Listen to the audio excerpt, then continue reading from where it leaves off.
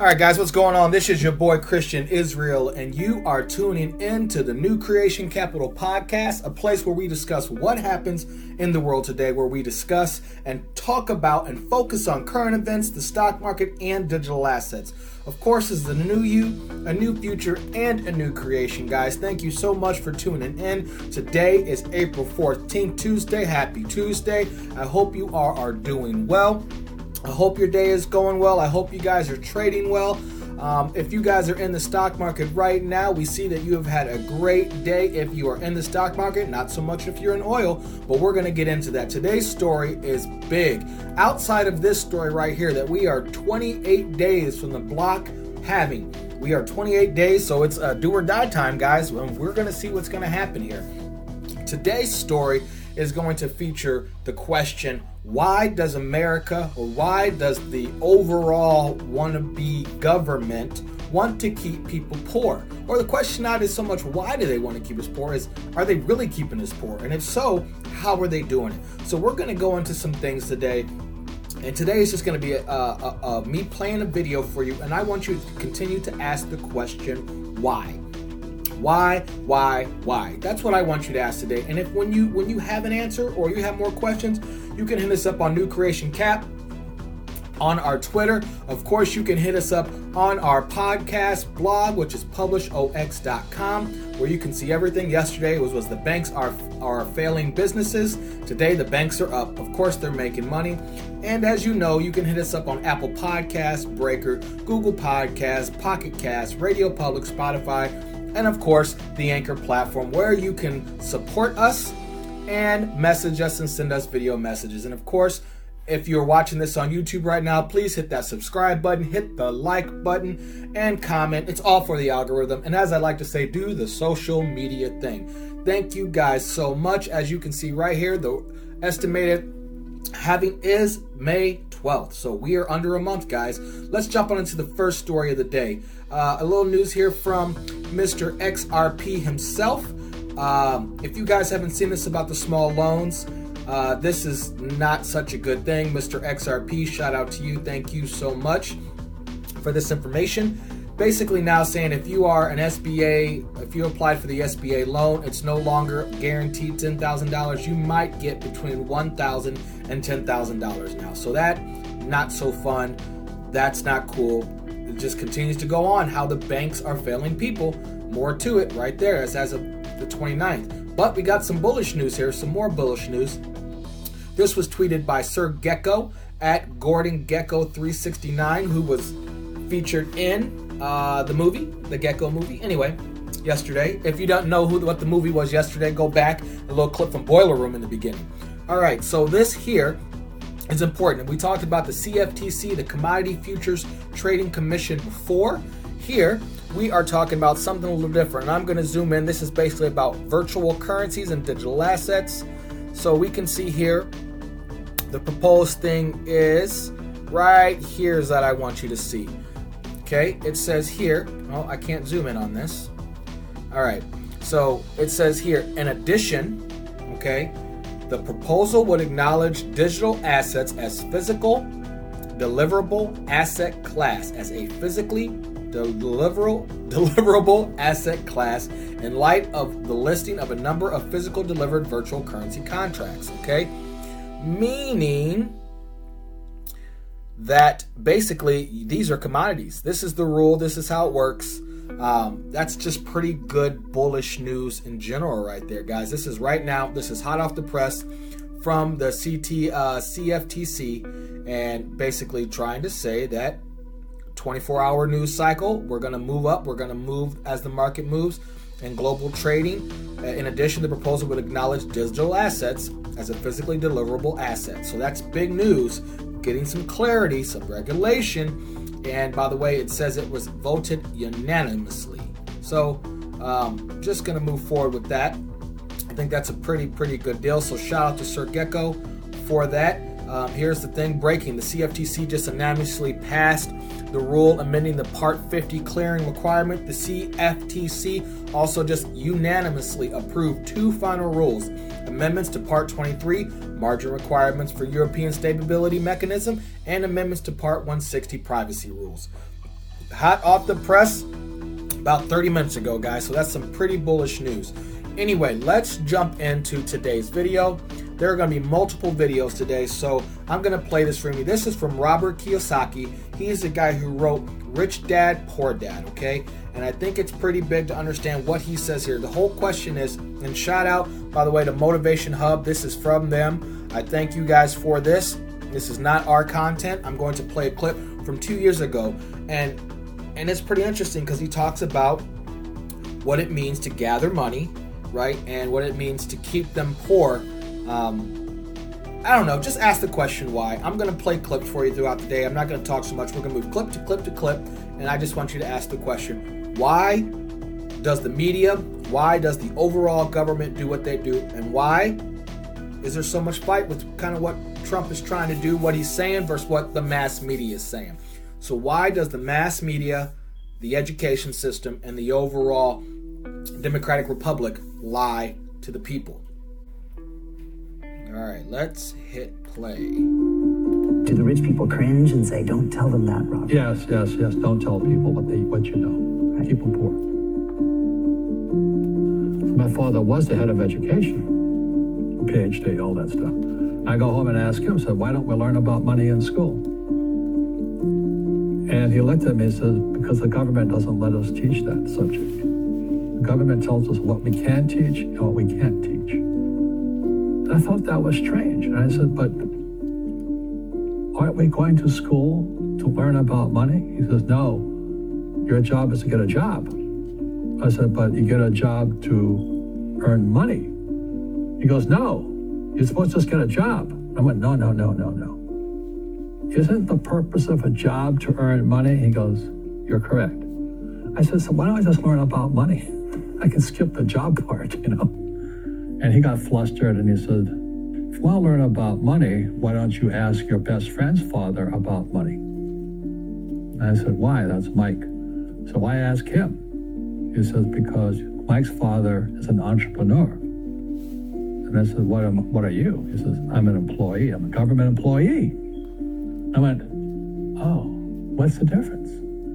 He says, the difference is an entrepreneur must know about money, or they're no longer entrepreneurs. And he says an employee doesn't have to know anything about money because the government will take care of them, the company will take care of them. So I'm all confused. But I took my dad's advice and I trundled over to Mike's father's office and knocked on his door and I said, hey, I'm here, 9 years old. Teach me about money. He says, beat it, kid, But that's where the story of Rich Dad, Poor Dad started. And finally, through persistence, my rich dad started teaching me about money on one condition. And that condition was he would never pay me. He says, the moment I pay you, you think like an employee. He says, that's the trap. Entrepreneurs work for free. And now I'm 9 years old, my head's going cracking in half. He says, you never want a paycheck. You understand that, kid? I said, okay, I got it. And he says, well, how do I make money? He says, that's what entrepreneurs figure out. It's like, so how do I learn about money? So he would just break out a Monopoly game board. So I would work for free. I'd pick up cigarette butts and get hotels and restaurants, and I would clean and do menial tasks. And as I got older, I started getting into office work and marketing and accounting, and I was an apprentice basically, but I always worked for free. And he would teach me about money, but the way he taught me about money was playing Monopoly. And finally one day I got upset. I said, well, when are you going to teach me about money? He says, what do you think we're doing? We're playing Monopoly. He goes, no. What do you think we're doing? We're playing Monopoly. He says, what do you think we're doing? So I don't know. I'm teaching you about money. And then that's when, you have one green house. He says, there's many formulas for great success in money. There's thousands of them. But one of the best ones found on the game of Monopoly. It still is today. 4 green houses, 1 red hotel. I said, what? He says, one of the greatest ways to acquire great wealth is playing Monopoly in real life. 4 green houses, 1 red hotel. Is that all there is? He goes, that's it. And he says, what do you think I'm doing? And I went, I don't know. So then he took me out and he showed me his greenhouses. And 10 years later, when I was 19, I was now in school in New York. And I come back to Hawaii, and Rich Dad had bought the biggest piece of land smack dab in the middle of Waikiki Beach. And when you go to Waikiki Beach today, you'll see the Hyatt Regency Hotel. That was his hotel. Just like the game of Monopoly. Just like the game of Monopoly. Acquired assets and they became bigger assets. He just kept it was called an assemblage because that property wasn't that big at the time. So he had to buy out all the small guys. Because Waikiki was a little dirt water, little town. So he'd buy out this shop owner and buy that shop owner. And it took him a while, but he finally assembled this large piece of property. And then he and Hyatt put up this giant hotel. You know, It just sold for $800 million. So that's how I learned about money.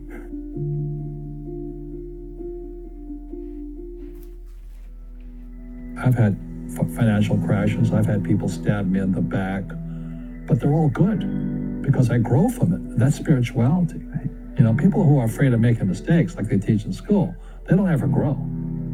Because spirituality is there's good and there's bad, there's right and there's wrong, there's up and there's down. Most people only want to be right, they only want to be positive. Well, you can't have that. That's not reality. Well, I wasn't poor by most people's standards, but I came from a family with a poor attitude, if you know what I mean. Because rich, poor, middle class, poverty starts with a fundamental attitude. Poverty is passed on. It's taught in your families. And middle class is taught in families. And so the people right now who are sitting at home, who are struggling financially or worried about money or unhappy, they may be making a lot of money, but unhappy with what they're doing, it was probably taught to you. You know, your super ego was taught, get a job, work hard, or you'll never be rich, or the rich are evil, or whatever. The school system will never teach you about money. The school system was designed to teach you to be an employee, which is important, or a doctor or a lawyer, a specialist, but never about money. And what most people lack is real business knowledge, like accounting, you know, like debt, like taxes. You got to know that stuff, but they don't teach it in school to anybody. So, and then when people ask me, how did your rich dad learn this when your poor dad, a PhD, didn't? And the answer is very simply, my rich dad, who's my best friend's father, his father died when he was 13. So his rich dad had this family business at 13 to run. So he had to drop out of school, which was his blessing. You know, there's blessings and, you know, sometimes a blessing doesn't look like a blessing, but it turned out to be a blessing. And then his teachers became his bookkeeper, his accountant, his attorney, his banker, his real estate agents. So he has what I call real teachers, not these fake teachers in school. You see, most teachers in school, they're out of ethics. They teach subjects they themselves don't practice. I asked the teacher, I said, you know, I'm in my third year of calculus now. It was called strength of materials. I said, am I ever going to use this stuff? He goes, no. You know, I said, why do you teach it?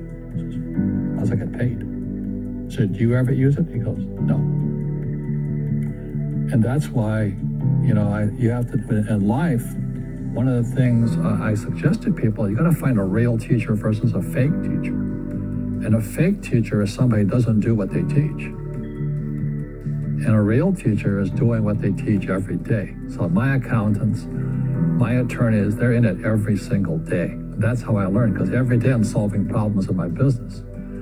So I have accountants and attorneys and bankers and all these people on speed dial because I'm solving problems with my team. I see you giving this knowledge out, and Yeah. do the rich people cringe and say, don't tell them that, Rob? Yes. Don't tell people what you know. Right. Keep them poor. But, you know, unfortunately, the poor, as was in the Bible, I'm not real religious, the poor will always be amongst us because it starts up here. Right, it's that fear mentality. It's in their words, you know, and the words become flesh. I'm not really religious. I flunked out of Sunday school also. But when they say I can't afford it or I can't do that, they go down. they become what they say. My PhD daddy says, what do you think I am, made of money? I can't afford that. And my rich dad would say, that's why he's poor. Poor people say, I can't afford it, I can't do that, I don't have time. Because it's an escape. It's an escape. You know what I mean? It's easy to say, I can't afford it. And your rich dad used to say what instead of, I can't afford it? How can I afford it? How can I do that? You know, what would it take? Or why should I do that? He says that a question opens the mind, a statement closes the mind. See, when you say, I can't afford it, your mind shuts down and you become what you say. Rugby is a team sport, but so is soccer. The rules are different. And other people are golfers. They play by themselves. And so everybody's different. So my game financially is business, number one. Second is real estate. So what I say to young people is, you find your game. So that's pretty interesting, right? I guess I really want you to ask is the question why. There's some things in there, keep them poor, 4 houses to 1 big property. He does misquote the Bible there. He tried to quote John 1:1. It says, in the beginning was the Word was with God, and the Word was God. And then verse 14 was, the Word became flesh. So it's not about words becoming flesh. It's about the Word becoming flesh, the Word being Jesus. But that's okay. He said he flunked Bible school, Sunday school anyway. But the point of what I want you to listen there is the question about keeping people poor. And we're going to go about how they keep people poor systemically.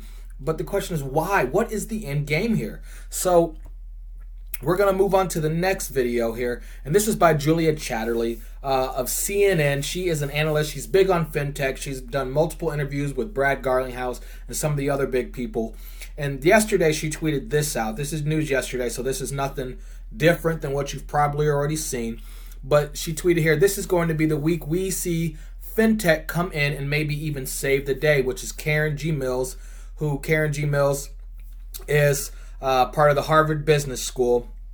She's a former administrator. She's a former administrator of the Small Business Association with the government and the author of Fintech, Small Business, and the American Dream.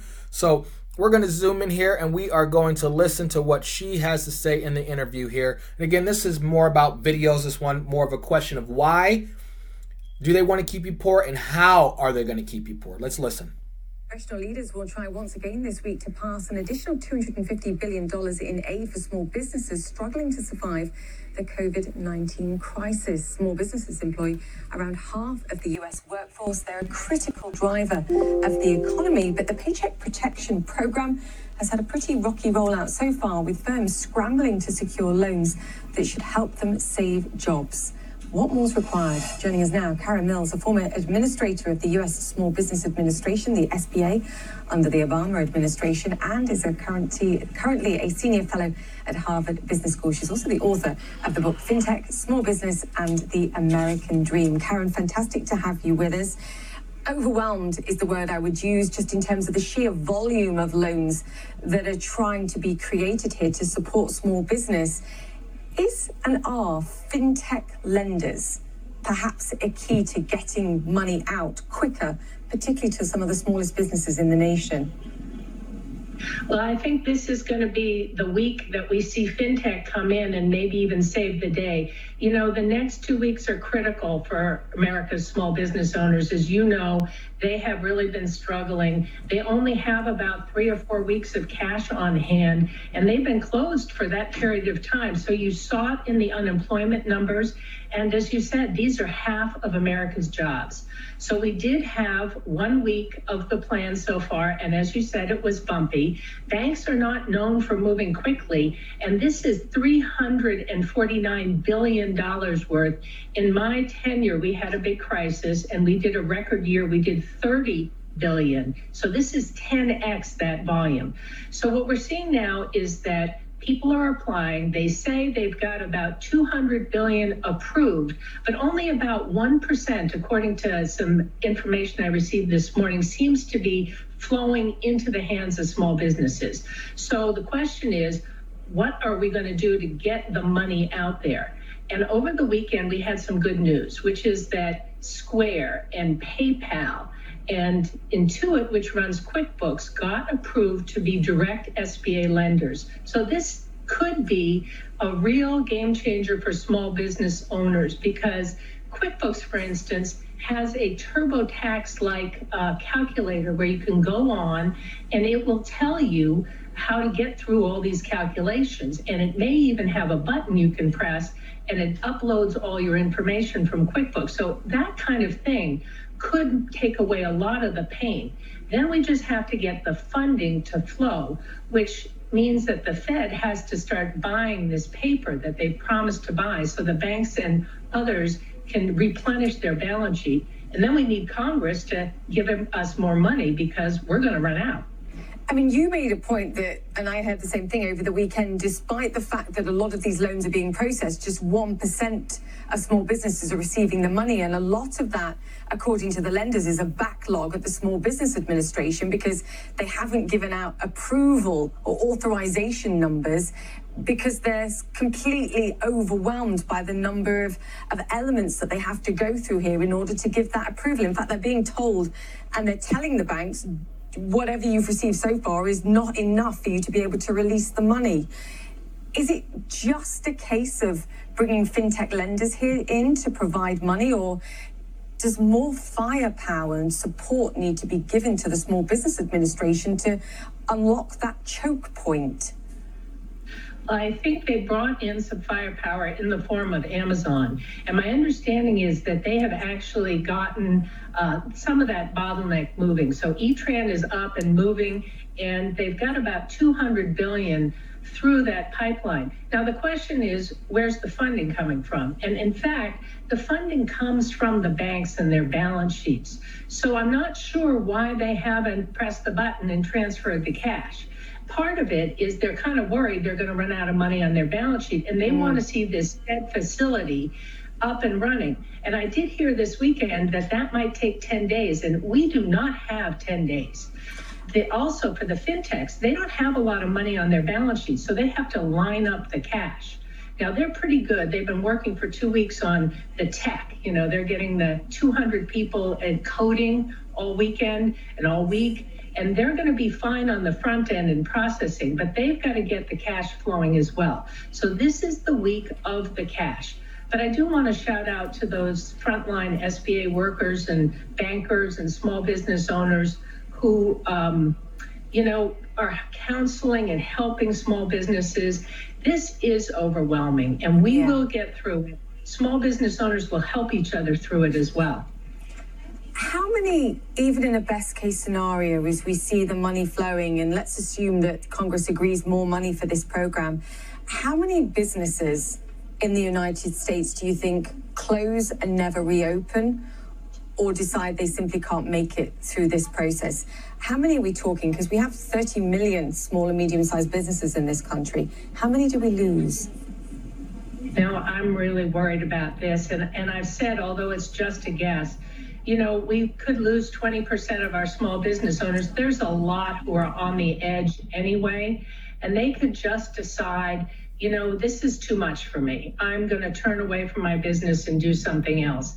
And the problem is, we saw this in 2009. When we lose our small business owners in our economy, it's very hard to start them up again. So I've been talking to Congress about a program called Restart America, where we're going to have local grants, $2 to $10,000 grants to say, you know what, maybe this is a good time for you to start a new business, because we could really have trouble getting a V-shaped or a U-shaped recovery if we lose our small business owners. That's why this program is just fundamental. And I'm glad to see Congress put a priority on it, but they better get the next tranche of money out soon. I know. I mean, if we're talking about 20% of small and medium-sized enterprises, we're talking 6 million small businesses that don't make it past this process.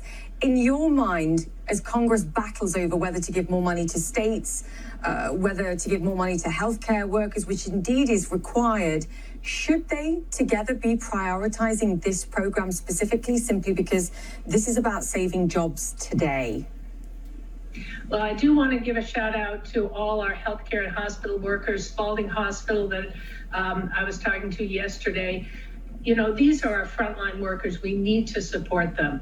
But small business is the backbone of the economy. And what I say to Congress now is more money and keep it simple. We do not need more restrictions. I think the pipes will start flowing to small businesses soon, like this week. And I think these fintechs are going to give the banks a run for their money. It's going to be interesting to watch in the future how this is a game changer for fintechs. They've been struggling for recognition. They aren't federally approved and regulated. If they do a great job here, which I'm betting actually they will, and serve small business owners, small businesses are going to remember this, and they're going to learn to trust these providers. And banks are going to step up and try to be more responsive as a result. So I'm hopeful for this week, although we still have a long way to go. Yeah, this adds a lot more competition to your point. This is the moment you build clients and you build clients for life. Karen, fantastic to have you with us. Karen Mills, former administrator of the U.S. Small Business Administration and senior fellow at Harvard Business School. Stay safe, Karen, and great to have you with us. So you see there basically, you know, the banks have only given out 1%. We talked about that yesterday. And it's not so much they're blaming it on the government backlog, but as you heard them say, the bank should have it on the reserve. All they have to do is hit the button. So the question is why? The mass media is saying the Trump administration, Steve Mnuchin, aren't doing it, right? That's what you hear. And the banks are blaming it on them. But when you look at the design of it, the banks should be able to do it. They should have it on the reserve. And there's an article that I'm going to go over later, but stock market investors are asking the wrong question about the coronavirus and the economy. They're asking the wrong questions because we see that the stock market is rising. It is up currently right now, as I do this video, up 485 points on the day. Why? How is that working when people are losing their jobs and businesses aren't getting money? Where is the money coming from? So to continue to ask the question, Julia Chatterley is great, but as we see, the small businesses are going to fail. The big businesses are getting the money. The banks are getting their money. The massive corporations are getting their money. But you heard there the mindset of what happened in 2009. The same mindset is happening now where small businesses, people that are working, entrepreneurs that know about money or supposed to know about money are going to quit and they're going to drop. And it's going to create a larger wage gap, the wealth and the poor. It's going to continue. So my next thing is going to be kind of about the mass media. And I know this is going to get a lot of stuff. It's not really about if you're a Donald Trump supporter or Bernie Sanders, or it's about what the mass media does. And I'm going to play this clip for you too about an agenda being pushed. I can give you a perfect example. Bernie Sanders was in the lead for the Democratic Party until all the Democrats decided they did not want Bernie Sanders to win. They did. And then they told the people what to think. You see past President Barack Obama come out today and basically back Joe Biden. But he's going to back the only candidate in the Democratic Party. But now it's supposed to be obvious big news. And I think it's the mass media push. So what we're going to do is I'm going to show you some videos over the next section about what the mass media says to you and what the truth is. And it doesn't matter who you listen. I'm going to play this article, or this specifically, and I know Hannity's, you got your own mind. I used to have my own thought process about Sean Hannity, but I want you to more listen to what he says, not really who he is here, okay? So let's take a jump in and listen. Actors that brought you Russia, Ukraine, impeach. Now they're still lying to the American people once again, claiming that the president somehow must be responsible for COVID-19. Especially true of the New York Times, which has so much blind psychotic rage they don't even fully comprehend. Forgive them, I guess. They know not what they do at this point in themselves. We are now breaking down some of their greatest errors tonight. For example, that garbage of a newspaper just published a hit piece, quote, "He could have seen what was coming behind Trump's failure on the virus." Okay, before the New York Times tries to rewrite their history, let's remember, China didn't publicly identify. We did not, as a world, know about coronavirus till January 7th when it first got a name. The first case of coronavirus in the United States was January 21st. 10 days later, after the first case, January 31st, the president implemented the travel ban, then mandatory quarantines, and then subsequent travel bans, declaring a public health emergency. Trump haters everywhere, they said he was overreacting. They said he was racist. Biden said he was acting out of hysterical xenophobia and fear-mongering. February 5th, oh yeah, that newspaper, the New York Times, their headline, "Who says it's not safe to travel to China?" Oh, great advice for your readers, adding that the coronavirus travel ban is unjust. It doesn't work anyway. Well, it worked. At this time, even the country's top specialists weren't predicting a widespread national crisis. Now, for example, there's no better, more renowned, more respected doctor on the issue of pandemic. A man that has spent his entire life saving lives, coming up with treatment. Dr. Anthony Fauci, the country's leading infectious disease expert. He has dedicated his life to fighting infectious diseases and saving lives. He has served under 6 U.S. presidents. This is his life calling and his life work. Perhaps no one in the world knows more about infectious diseases than Dr. Fauci. What I'm about to show you, this is not an attack on Dr. Fauci. Number one, China lied to the world. Number two, this is about context. Start on January 20th. At the time, Dr. Fauci, he wasn't sure the disease would spread from person to person. By the way, nobody knew. January 21st, Fauci said COVID-19 was not a major threat to the people of the U.S. The 2030 said that there's no chance in the world that the U.S. could shut down a major city like New York or San Francisco. The 26th, he re-emphasized coronavirus isn't something Americans need to worry about. January 31st, the day the president enacted the travel ban, well, he said we still have a low risk to the American people. February 17th, he called the risk minuscule. As late as March 9th, Dr. Fauci said, healthy Americans, generally healthy, you can go on a cruise ship if you're healthy. Not an attack on Dr. Fauci. He was making determinations based on facts as they were unfolding in real time, doing his best as everyone else was. But it does shed a bright light on the president's decision early on to be called racist, xenophobic, fearmonger, etc., to put the travel ban into effect. In fact, as Dr. Fauci clarified today, President Trump used Dr. Fauci's expertise and Dr. Birx's expertise as to important tools to make critical decisions every single step of the way. They corroborated. They worked together in the interest of the American people. Was it perfect science? Nope. These things never are they? Take a look.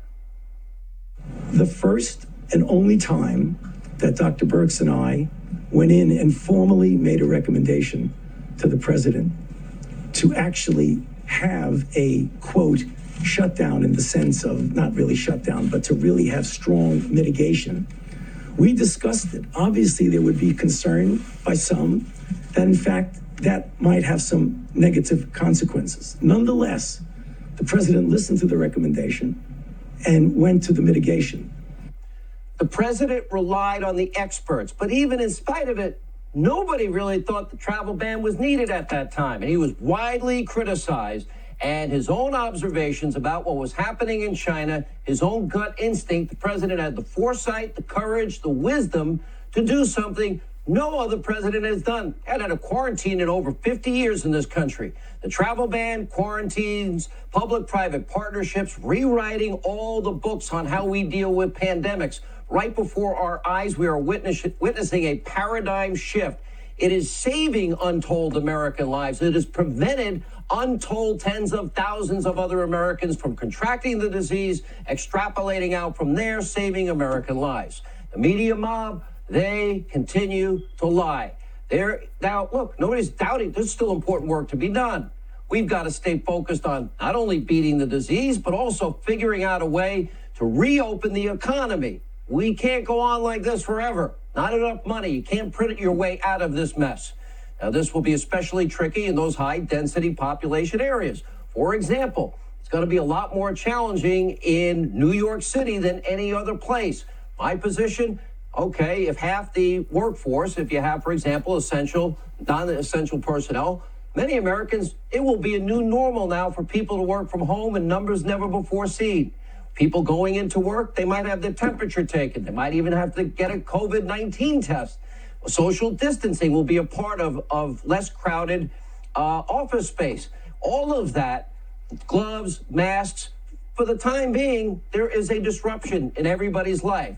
Now, keep in mind, our economy, it never fully closed. Truckers were working, farmers were working, grocers were working, manufacturers of medical equipment and ventilators, they were all working harder to keep the country safe, to take care of our first responders in hospitals all across the country. Their safety, their well-being, so critically important, but so too are our inalienable rights. As we go towards reopening business in the country, we can't deny civil liberties, constitutional rights. People have a right to medical privacy. You can't be tracking Americans as they travel. We can't have nationwide databases with America's personal health information on it.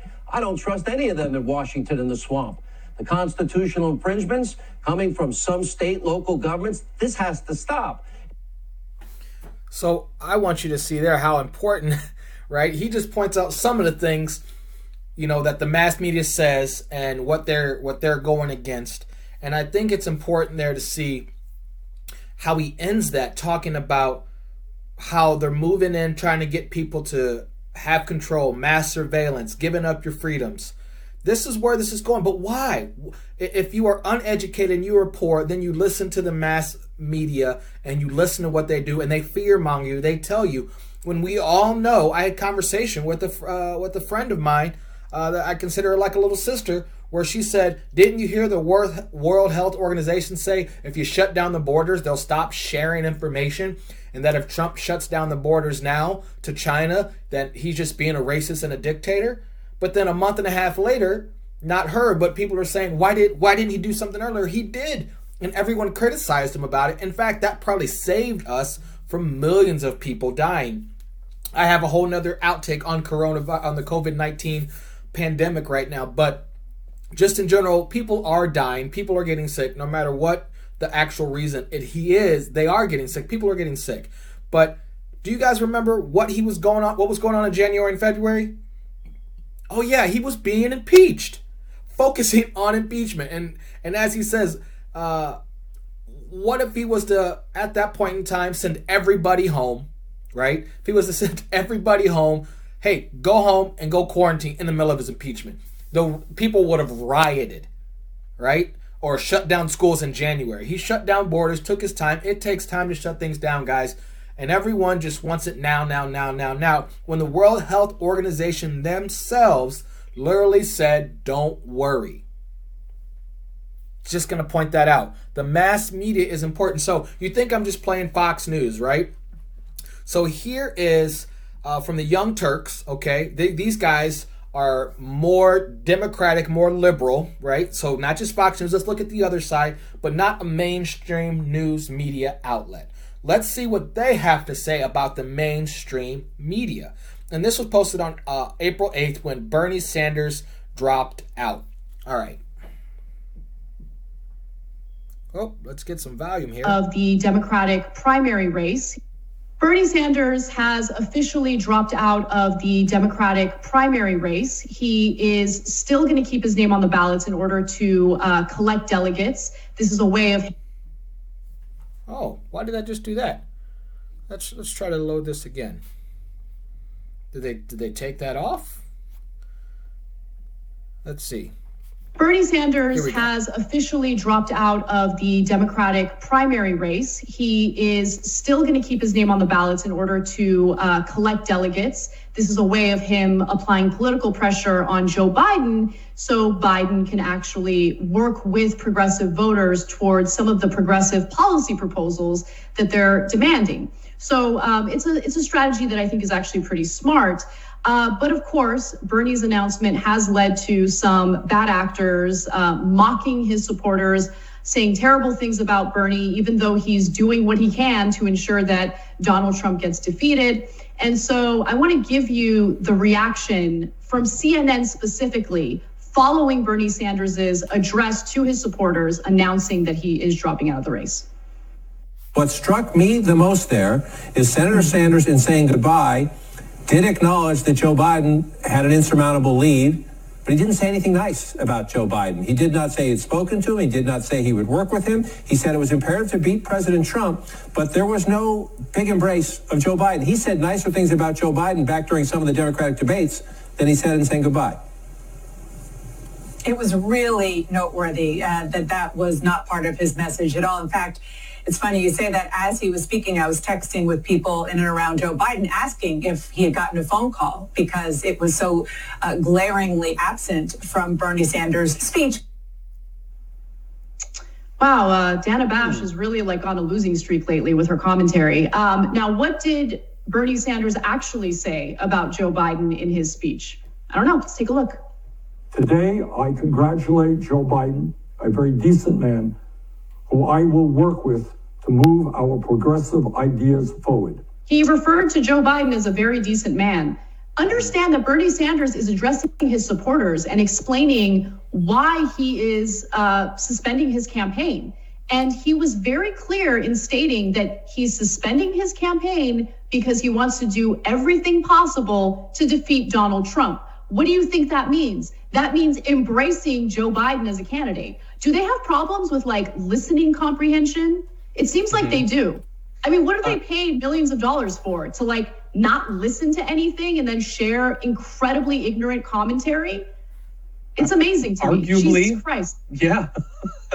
There's a case to be made for some of them. Have you seen a Ciliza list? But yeah, there were 4 people there. Combined, what would you say combined yearly salary for those 4? I mean, millions. It's in the many millions. And not only did John King say something that was equal parts dumb and untrue, but none of the other 3 corrected him. Indeed, Dana Bash agreed with him when he very clearly did compliment Joe Biden. Probably will be attacked by some people for complimenting Joe Biden. He's also being attacked for supposedly not doing it. And that's the thing with Bernie Sanders. Like, I know you and I and others have been frustrated sometimes with the way he messages, the way he defends himself.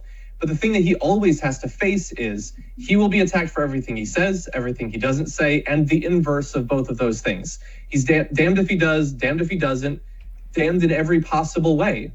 Like, how is Bernie Sanders supposed to exist in a media environment where people can be so willfully dishonest about what he's saying, what they're directly responding to him saying and lying about it? Let me just be clear about something. The way that they're handling this, that conversation on CNN is so counterproductive to what they want, because they are not incentivizing any type of unity whatsoever.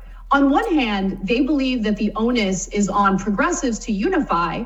And then when progressives take the first step, when Bernie takes a massive step in suspending his campaign and referring to Joe Biden as a very decent man, okay, and talks about how we need to support the candidate who can defeat Donald Trump, like, he should be, I mean, based on what the establishment claims they want, based on what corporate media says they want, they should be celebrating that. But instead, they provide a disincentive by smearing Bernie Sanders and claiming that he didn't say something that he clearly freaking said. Like, why would anyone want to work with these types of people? Because you're right, damned if you do, damned if you don't. You're going to get hated on, you're going to get criticized, you're going to get mocked, you're going to get smeared, regardless of what you do. Yeah. He called Biden a very decent man and said he's suspending his campaign because he understands the importance of defeating Donald Trump. Come on. Yeah. After running it. So I'm going to fast forward in this a little bit. You heard her call them corporate media, right? And so we're just going to fast forward this conversation just a minute. I think I have the right spot here. And, you know, that the corporate media's whole job is to want to beat Donald Trump. But if you don't agree with corporate media, they lie and they make up lies. And we're going to continue to show. But the question is why? Is there an agenda? What is the point? To vote for someone that isn't going to fight for those votes himself. He will get no credit for that. I get that there's a pretty significant portion of the Democratic Party that never wants to take responsibility for anything, including the giant, obvious flaws of the candidate that they have propped up. They did it in 2016. They're doing it again now. I just want to make clear that if they want to defeat Donald Trump, they need to take responsibility. They need to tackle Joe Biden's flaws and do something about it immediately. And more importantly, because I'm seeing a lot of this today online, you need progressive votes in order to win. So mocking Bernie Sanders supporters, going after Brianna Joy Gray viciously on a day like today is going to do nothing for your cause. And you can go ahead and whine and cry about how Biden lost because progressives supposedly didn't give you anything and everything you wanted without even trying to cater to their needs or without even trying to appeal for their vote. But you got to take responsibility for your actions, and no one's buying it, right? Like the behavior that I'm seeing today is so ridiculous, and they just refuse to ever acknowledge how much they divide the party, how much they go against their own so-called message of unity. Yeah. And then one final example for you is what a bunch of Hillary staffers did recently. So BuzzFeed News reported that less than an hour after Bernie Sanders announced that he would be suspending his campaign, dozens of former Hillary Clinton staffers received a mass email with a link to a Zoom call. So BuzzFeed News writes, "Invitation, bye-bye, Bernard." And then it says, Hillary for America celebration toast. The email to former Hillary Clinton staffers read, "He's finally gone again. Join for a celebratory toast if you can. And yes, you can loop." And then also after, I'm sure this got a little bit of backlash, or maybe someone raised some concerns about putting something like that out there. Later on in the day, the name of the Zoom call had been changed to a more generic Hillary for America end of primary celebration toast with no mention of Sanders. Still a toast. So, and she's not in it, so it's sort of weird to have the toast.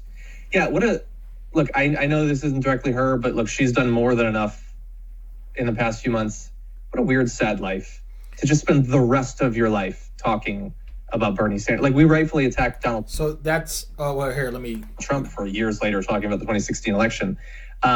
She is, that is the thing she's going to talk about in media appearances for literally the rest of her. Okay, yeah, that's it. So I just want you to see they're talking about directly about CNN, and there's supposed to be some kind of combination there where the CNN's supposed to be they're not a news organization. They are a Democratic Party news outlet, corporate media, where Bernie Sanders, I mean, they lied about their own candidate because they want Joe Biden. They want Joe Biden. Now, I'm going to go in next and show you another thing from the Young Turks. And when they said flawed candidate, referring to Joe Biden. Now, if you're not sure, we all know that the Democratic Party and CNN is all about the Me Too movement. We will get into that soon. But let's go, because sometimes it takes a president to literally stand up and show the mass media. And yesterday, President Trump did just that. Okay, again, I'm not saying I'm pro-President Trump or pro any party. That is not the point. I'm just going to show you facts. And if you stand up to the facts, and I wish I would have compiled a clip of what CNN's reaction was to this, because all they did was put angry headlines when he showed them their lies. And I'm going to play this for you. This is literally from the conference yesterday. It's another 8 minutes, so let's play it. Write a couple of them down. If you look at statistics for Wuhan, China, notice before there was even a confirmed case of the virus in the United States, that's on January 6th. This is all documented because we have so much fake news. I like to document things. January 6th, long before the dates we're talking about, CDC issued travel notice to Wuhan, for Wuhan. On January 11th, we have 0 cases in the United States. 0. We don't have any cases. Oh, well, that's interesting that just... Small taverns and restaurants that have literally, small gaming things. And we are coming out with some additional guidance on that. But I want to be... That just jumped. The Democrats wanted it in. We didn't want that. But they wanted it in, and we have... I'm not sure who really... we're not looking for extraneous... Well... The governor agreed that you... Let's see if I can find that real quick. People are concerned that they... About case... I guess I just... I think... Maybe someone is president of the United... I wasn't on I don't know. I guess it just skipped. That's weird. I have to take a look. I wouldn't say Italy's doing great right now. I think for no right. All right, so I can't play that. But I will absolutely take. Anyway, there is a point where he plays a video of all of them, basically all the lies that Fox News has told, and it looks like it just, maybe this just got reset, because this is what I had up yesterday. I prepped for this video last night, and it looks like they reset and put up today's conference. Yeah, it looks like they put up today's conference from earlier this morning, because now it doesn't seem like it's there. Anyway, he basically played all of the clippings about what the mass media and New York Times has said, and they lie, basically the lies, and how they've even actually contradicted themselves, and now they're pushing for another Trump impeachment over a coronavirus that the whole world is literally shut down. The whole world. And of course we're going to have more, and of course we are going to have more. Well, very much. Thank you. Of course we're going to have more cases, because we have the largest country in the world outside of China. And China obviously lies about their cases. And there's no need to go into that, right? Because they are a government-owned entity. So I don't know why that was working yesterday. But let's move on to the next video here, okay? Now, they're talking about an obvious, I hope this doesn't mess up too, talking about an obvious flaw in Joe Biden. Again, CNN is all at CNN, New York Times, the Washington Post, LA Times, the mass cities, cities that I used to live in, all have an agenda. Okay, but again, why? What is the point? If you are a news organization, why would you not want the mass of people to know the truth? Because a lot of people say, we are the truth. Listen to this. Listen, we know the truth. But then they push like the Me Too movement and bringing all these people down. But now they have a candidate here. And we're going to listen to what just came out to the candidate that they are pushing for president. And I'm not even need to play it, but Joe Biden can't even complete a sentence right now. But we're going to push the man. We're going to play this little thing about who they are pushing for president. After a complete radio silence on the very detailed and serious sexual assault allegations made by a former Biden staffer against Joe Biden, the New York Times has finally decided to cover the details of those allegations. We've talked about those allegations on TYT for weeks now. Tara Reid is the former Senate staffer who's brought these accusations forward. And she has now officially filed a formal police report on the incident. She did so last week. And luckily, the Times did report on it. Now, we'll get into the details and discussion as to whether or not the Times did a fair job in covering those allegations. But before we do so, there's one story that ended up developing from the Times coverage, and it has to do with what they had put out on Twitter to promote their reporting. So there was a tweet that they put up, and then they later deleted it. And I'm going to read it to you, and you can probably tell why they ended up deleting it. No other allegation about sexual assault surfaced in the course of our reporting, nor did any former Biden staff corroborate Reid's allegation. We find no pattern or found no pattern of sexual misconduct by Biden beyond the hugs, kisses, and touching that women previously said made them uncomfortable.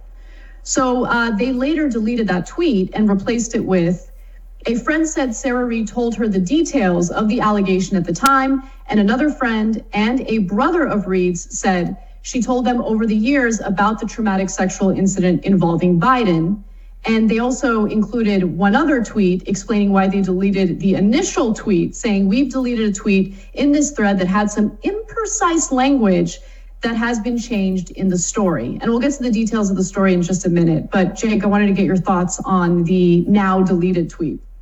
I can't tell if they deleted that tweet because it was embarrassing to say there's no pattern of sexual misconduct.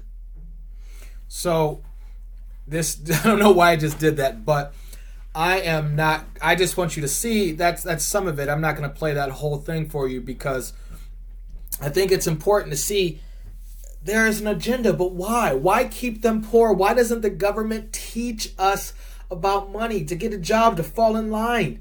Why? What is the reason? I mean, we see here banks are failing. Let me go to it. Banks are failing. There's a new treasury dollar coming. China's actually dominating this stuff. There's surveillance going. We got money or control. I know we talk about all the other stuff with XRP, 5G, they don't even do anything. They just move forward. So what is really going on? And so I continued to look, and I came across this thing that's by Rosa Koire, and she is going to talk a little bit. I'm going to jump into a little bit of this, okay? So there's a first part, and then there's a second part to this. And this is more about just listening to the news and asking the question, why? Why does the mass media have one reason for pushing a candidate, one reason for denying a candidate? Why has impeachment been pushed before Trump was even elected? They were pushing for impeachment. Why don't they talk about the surveillance that, say, the Obama administration opened up, where we have mass surveillance now? Or how about taking the civil liberties during the Bush administration? Right? What is going on? Or let's talk about taking us off the gold standard for when Nixon took us off where the banks are failing. Why are we bailing out banks and corporations? Why are we? Oh man, that's right. Who owns these news stations? CNN, MSNBC, CNBC. Who owns these people? The corporations. The banks are the owners. But why? Is there an end game here? Is there an end game? So I'm going to play this for you.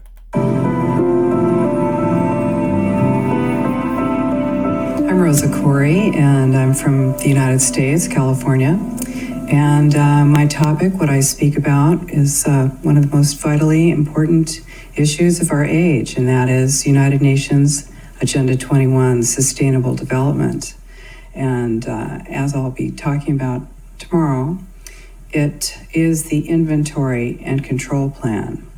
Inventory and control of all land, all water, all minerals, all plants, all animals, all construction, all means of production, all food, all energy, all information, and all human beings in the world. And this is a plan that was agreed to by 179 nations back in 1992. It's a United Nations plan. It's called the Agenda for the 21st Century. And so many of us around the world think that, sustainable development, it just sounds so great. Isn't it about recycling and creative reuse and creating energy and food resources for everyone? And the answer is no, it really is not.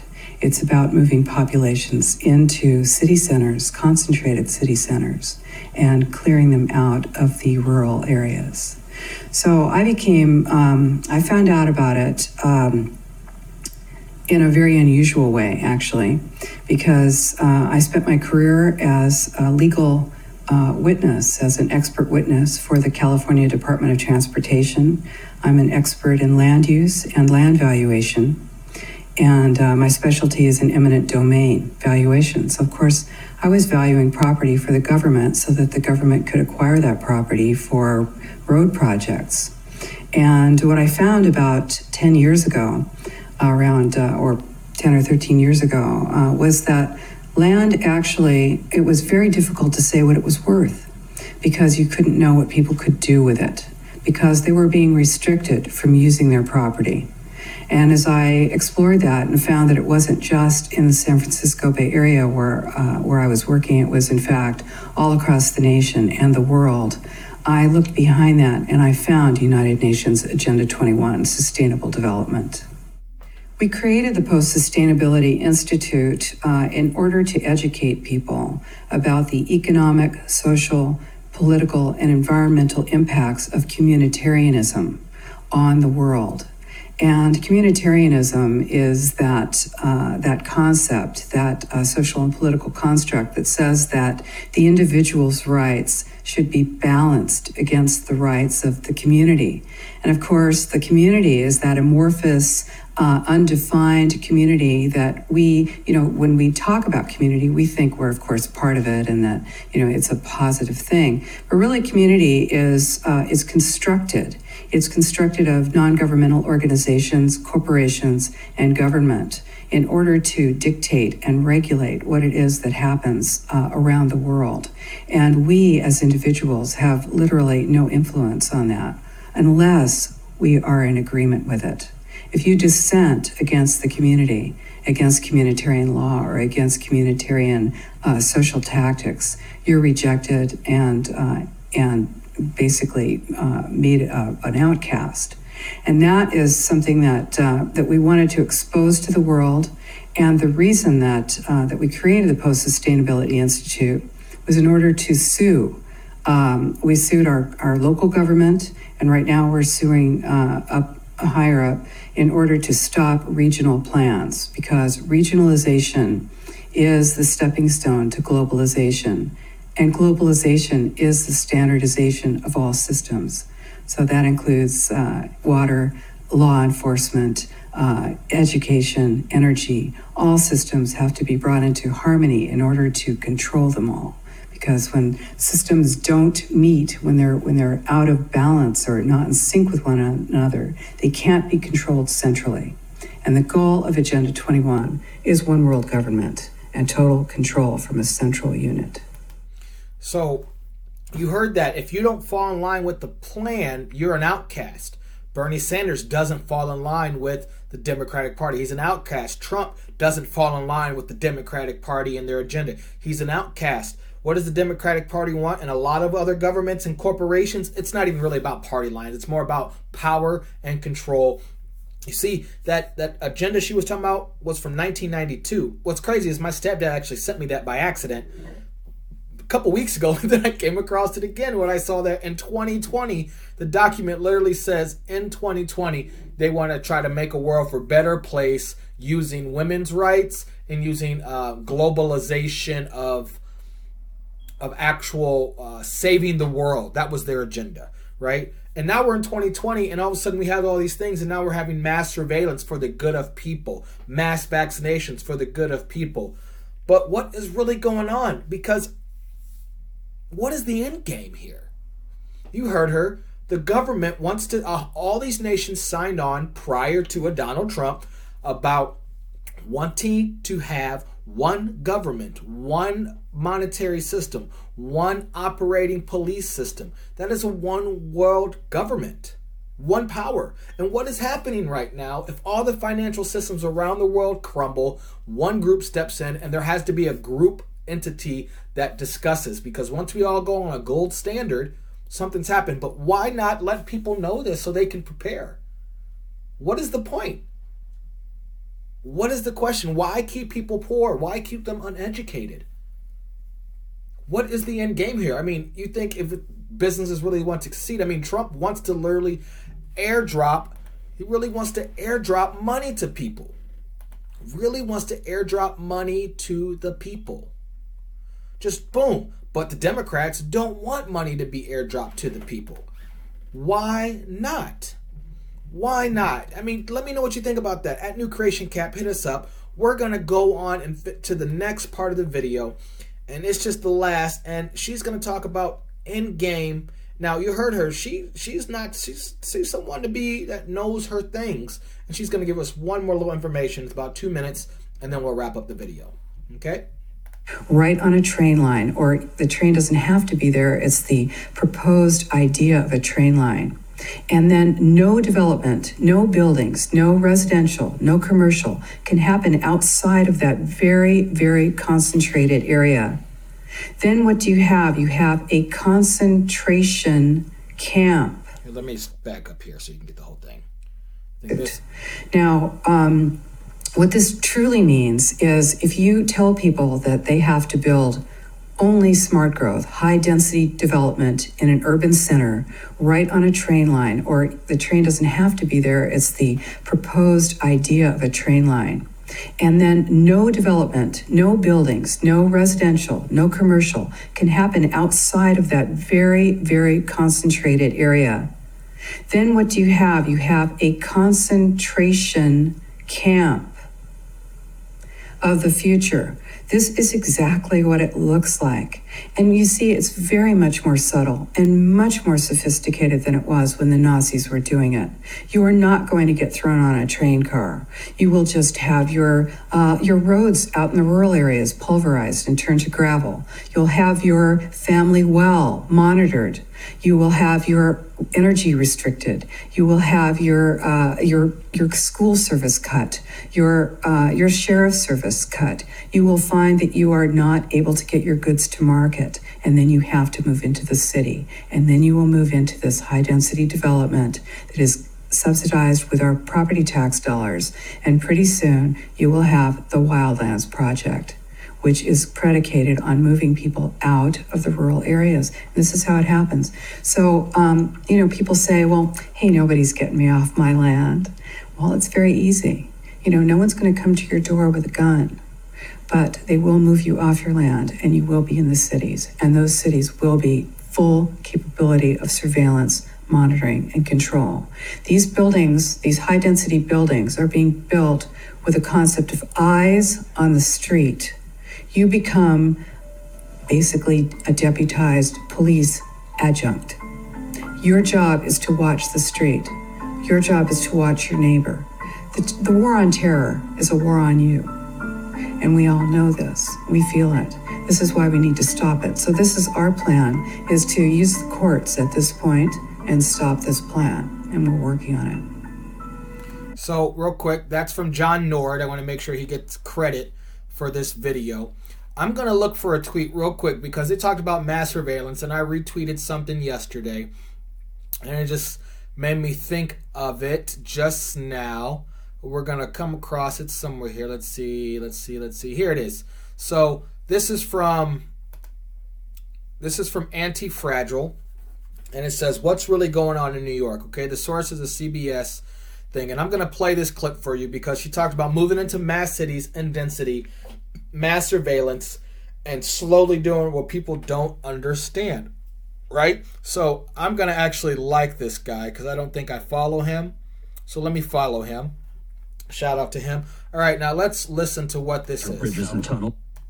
But at night, it lights up really nice. Jose Lugo says these tall metal towers quickly popped up after Brooklyn Battery Tunnel toll booths came down. We don't really know what's the purpose of this. It's a $100 million MTA project full of secrecy, with 18 of these for the tunnels and bridges. So what are they exactly? Are you saying you can't comment to me? That's the MTA's man in charge of bridges and tunnels, Cedric Fulton, dodging our questions. Not even later, can we talk to you about it, or can I make an appointment? Some MTA board members, including New York City Transportation Commissioner Polly Trottenberg, say they know too little about the towers, even with about half the money spent and some of the towers up. A lot of the board members felt like they didn't have all the details they would have wanted, myself included. Residents who say they suspect there is much more going on with these towers than meets the eye wonder, will they ever know what's going on inside them? I'm going to guess it's probably not just a decoration. It's a bit mind-boggling that the MTA is approving $100 million for what appears to us to be big decorative pylons. John Caney is leader of the watchdog group Reinvent Albany. What we're asking for is transparency from the MTA. We demanded answers from MTA Chairman Joe Loda. Some of your own board members say they don't know the specifics. The base of these new pieces that are going up include whatever fiber optics are necessary for those homeland security items. In other words, anti-terror technology. Could it one day include facial recognition? We don't know. He won't say. I'm not at liberty to discuss that. So watch as more of these expensive towers rise, with mystery tucked away inside them. In Lower Manhattan, Dave Carlin, CBS 2 News. Chairman Loda has said so, all this. I mean, that's the gist of it right there, guys. You know, they can use the word I am not at liberty to say, I am not at liberty to use, whatever it may be. I think it is crazy right now how it's slowly happening in mass cities. And if you look at the massive breakout of the coronavirus in New York City, I think they came over 10,000 cases just now, deaths where they have claimed it as COVID-19. That's insane. So why do you think this is happening? She says government control, mass surveillance, controlling money. Where do you see this going? What do you think? You know, let us know. right there. You can message us on the New Creation Capital podcast right there, okay? Let's see, before we close up, what's going on in the stock here. Again, are you asking the wrong questions? What questions should you be asking? Definitely as you invest. So, right now is about 10 minutes before the market closes at the time of this video. We're still up. The Dow is up 568 points. Wow. 2.43%. The S&P is up 3.5%. The NASDAQ is up 4%. The global Dow is up 2%. Gold down 0.26%, not too bad. And oil's down another 8%. Oil is back to $20, folks. It was just $23, $24. So that's interesting because there was just some kind of agreement. So, and of course, guys, it's getting big. You know, does this make you want to think about Bitcoin or XRP or whatever it may be? Whatever your preference is. Again, as an investment company, this is not financial advice, but most of our holdings are in XRP. So I think we got a lot of good questions, guys. All right. So, of course, you can find us on Apple Podcasts, Breaker, Google Podcasts, Pocket Casts, Radio Public, Spotify, and of course, you can hit us up on Twitter. Our Twitter address is @NewCreationCap. Right there, you can see us. You can follow along with us. Thank you to the people who helped Mr. Bank XRP and some of the other people here. There was also one more that India extended its lockdown through May 3rd now. So that is coming. Also, you can find us on the Publish OX website, where you can see all of our things. Make sure to check out yesterday's, man. Mark Cuban talks about Are the Banks are Failing. Please like and subscribe. Hit us up on the YouTube. Do the YouTube thing. As I always ask you to, the social media thing. The quote of the day, the verse of the day, the scripture of the day is, "But the Lord is faithful, and he will strengthen you and protect you from the evil one." That is 2 Thessalonians 3:3. Shout out to the girlfriend for giving me that verse as I was doing this podcast. So guys, please, please, please do your own research. Like and subscribe and ask the question why. Don't just throw money at something. Don't just do something. Why? Why are the banks not getting their money to the people? Why is the mass media lying to you? Why is the mass media trying to tell you what to think? The question is why. So please, again, partner with us, message us, hit us up on Twitter. And of course, guys, this is your boy Christian Israel, and you are listening to the New Creation Capital podcast, a place where we discuss what happens in the world today, where we talk about stories that focus on current events, the stock market, and digital assets. And so we'd like to make sure you do buy low, sell high, guys. This is the new you, a new future, and a new creation. Until next time, guys, peace and love. Later.